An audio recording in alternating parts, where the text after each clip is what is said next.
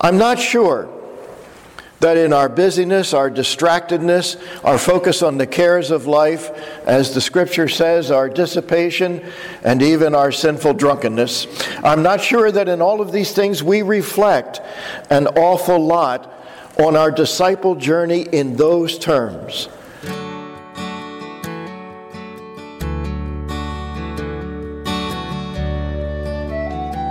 You are listening to Holy Words from Holy Cross, the sermon podcast of Holy Cross Evangelical Lutheran Church in Nazareth, Pennsylvania. We hope you find these words a blessing in your daily walk with God. Please visit us on the web at www.holycrossnazareth.org or in person at 696 Johnson Road, Nazareth, Pennsylvania. Be thou my vision, O Lord of my heart. Not be all else to me, save that thou art. Grace and peace from God our Father and the Lord Jesus Christ through the Holy Spirit. Amen. Today, Paul says to us from Philippians, "And it is my prayer that your love may abound more and more with knowledge and all discernment, so that you may approve what is excellent, and so be pure and blameless for the day of Christ, filled with the fruit of righteousness that comes through Jesus Christ, to the glory and the praise of God." It's amazing. The church and her assigned readings can't even wait for Advent to start. Today in the readings we already begin to talk about the tumultuousness of our times now and the future time of the coming of the Lord, which is really the topic of Advent. But the church anticipates it. The call to discipleship is a call through today and tomorrow, right up to the day of Christ, to journey through today and tomorrow, right up to the day of Christ, in and along a very particular way, the way of Jesus Christ. And what Jesus tells us today is that the disciples' journey requires both alertness and awareness to the world around us each day, and preparedness for the final day, whether that be our last breath here on earth or that final day of the Lord when Jesus returns to claim and renew his creation. I'm not sure that in our busyness, our distractedness, our focus on the cares of life, as the Scripture says, our dissipation, and even our sinful drunkenness, I'm not sure that in all of these things we reflect an awful lot on our disciple journey in those terms. Awareness of the world around us in its events and signs, as well as long-term preparedness for God's fulfillment of his promise. I'm not sure we do. And what's my first clue to our cluelessness to the ramifications of disciple life for both the short and the long term? It's my experience with harsh and disastrous circumstances in everyday life, and our lack of interest or our inability to be aware and to be prepared. Typically for these trips out to parishes to save the church money, and because I don't want to put a lot of miles on my beautiful F-150 pickup truck, I rent vehicles to travel as the Dean of the Atlantic Mission Region. I rent from Enterprise Car Rental in Somers Point, New Jersey, where I'm a recognized regular customer. A couple times a month I'm renting cars. I went to rent one a few months ago for a weekend trip to a church, only to have them tell me when I walked in that they have no cars available. I've never had that experience. Incredulous, I said, why?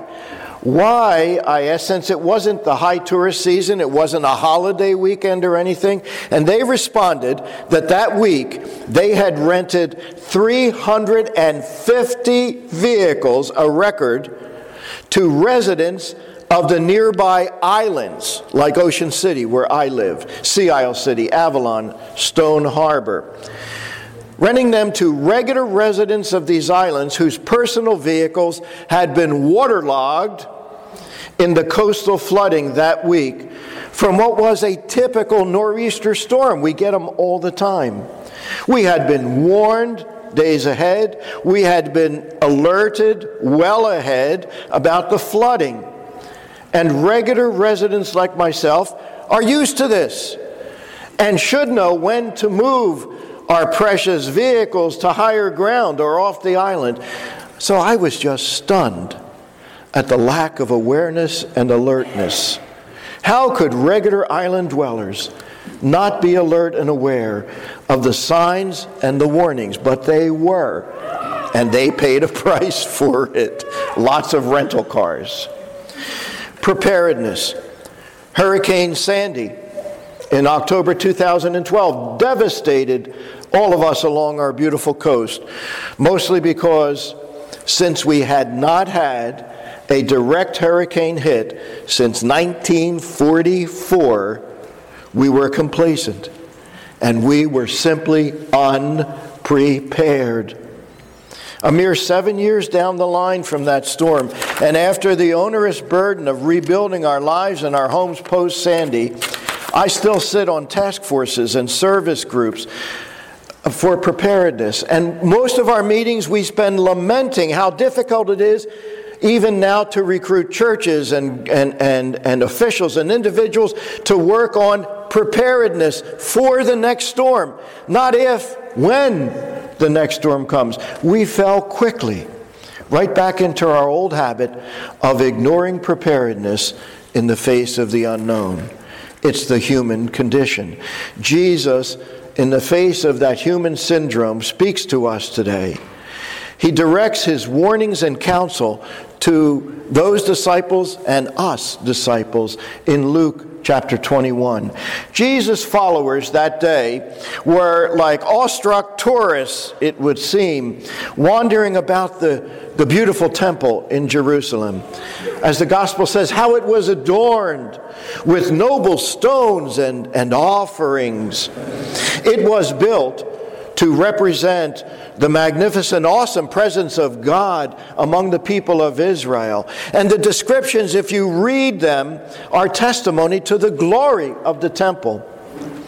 Now, in the midst of this awe, Jesus, as he is wont to do, engages in a bit of balloon bursting as he says, "And as for these things that you see, the days will come when there will not be left here one stone upon another that will not be thrown down."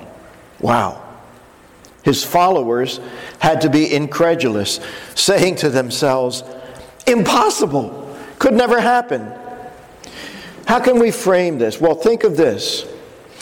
Think in these terms. Had someone told you and me a week before 9/11 that by that time, the next week, the two towering temples to finance in our lives, the World Trade Centers, would be reduced to smoldering and dusty rubble, you would have thought, impossible, couldn't happen.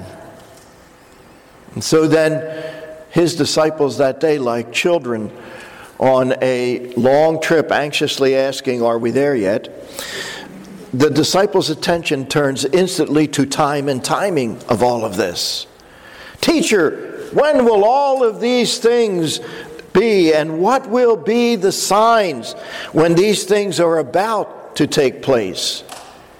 And here we have Jesus' first counsel to disciples who live like you and me in uncertainty and the lack of control before the great cataclysmic events and circumstances of life, both personally and about us in the larger world. And his counsel is this, essentially: live in the moment and be alert to what is going on around you, avoiding distraction and dissipation and needless anxiety over the cares of the world. And definitely avoid the false prophets who will come to give false paths to the future.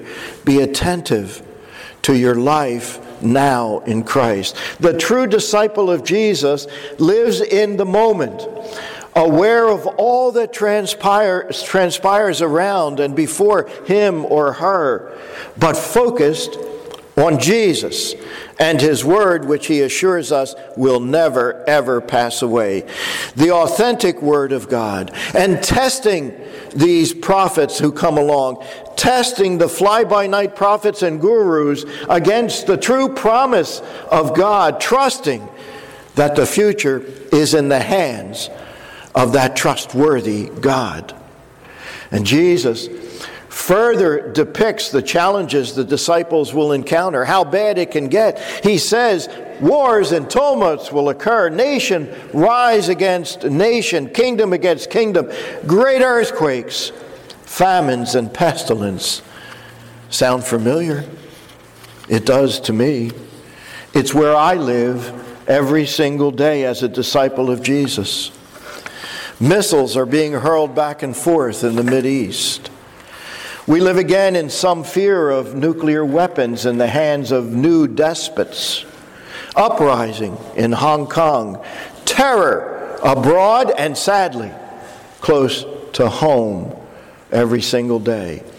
Tumult and instability in our political system and our political parties, almost gleefully outlined daily in the media.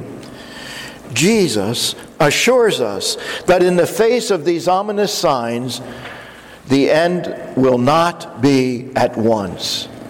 Stop worrying.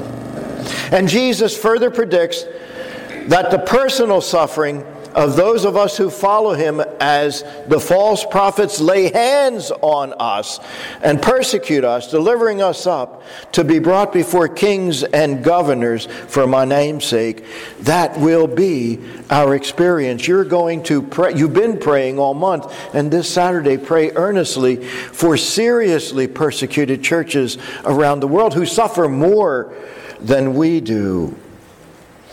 And he tells us to live fearlessly in the moment, not even worrying about our defense if we're called upon to defend our faith or bearing witness to him, because he will give us the words in the power of his Spirit. He says, settle it therefore in your minds, not to meditate beforehand how to answer, for I will give you a mouth and I will give you wisdom, which none, not one of your adversaries will be able to withstand or contradict. What a promise.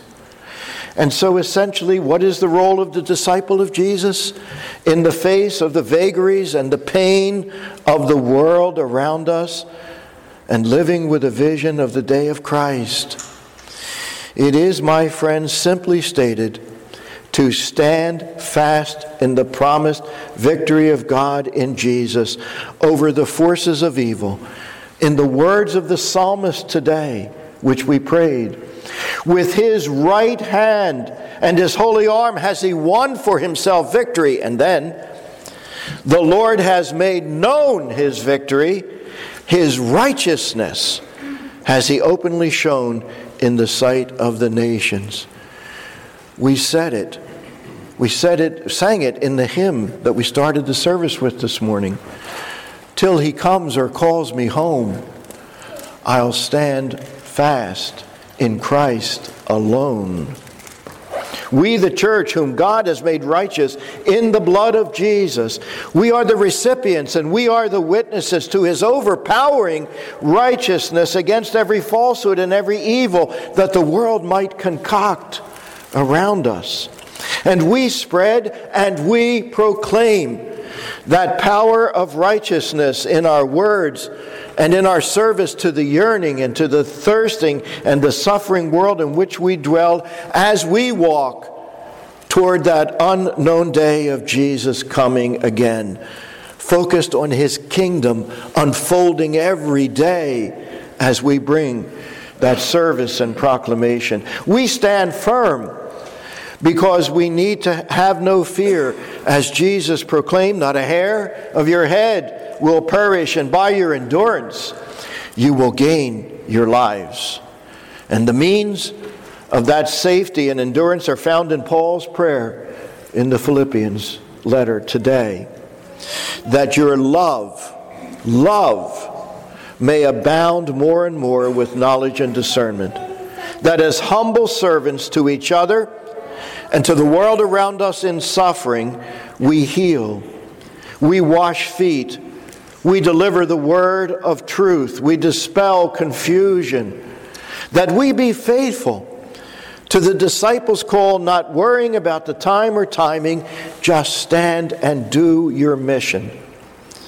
And that we be pure and blameless for the day of Christ, filled with the fruit of righteousness that comes through Jesus Christ, to the glory and the praise of God. Stand, settle in, do your mission.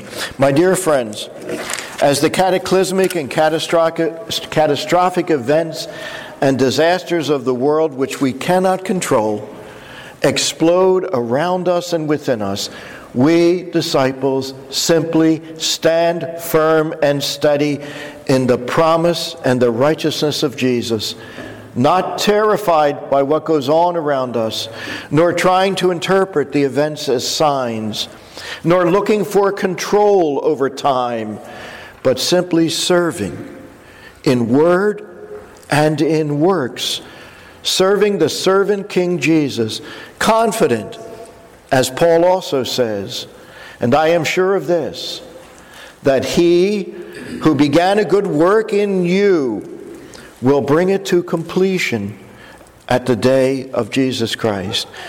Even more simply put, live each day, live each moment one at a time, confident of the power and purpose of God's plan for the world and for each of us. And love in word and work each moment, confident that today, tomorrow, every future moment are in His gracious hands. That is how a disciple is both alert and prepared in God's good time, not our time, God's good time, no matter his or her circumstances or the circumstances around us. Praise God for His presence to each of us as we walk our journey each day to that final day. Amen. Be thou my vision, O Lord of my heart. Not be all else to me, save that thou art. Be thou my best thought in the day and the night. Waking or sleeping, thy presence my light.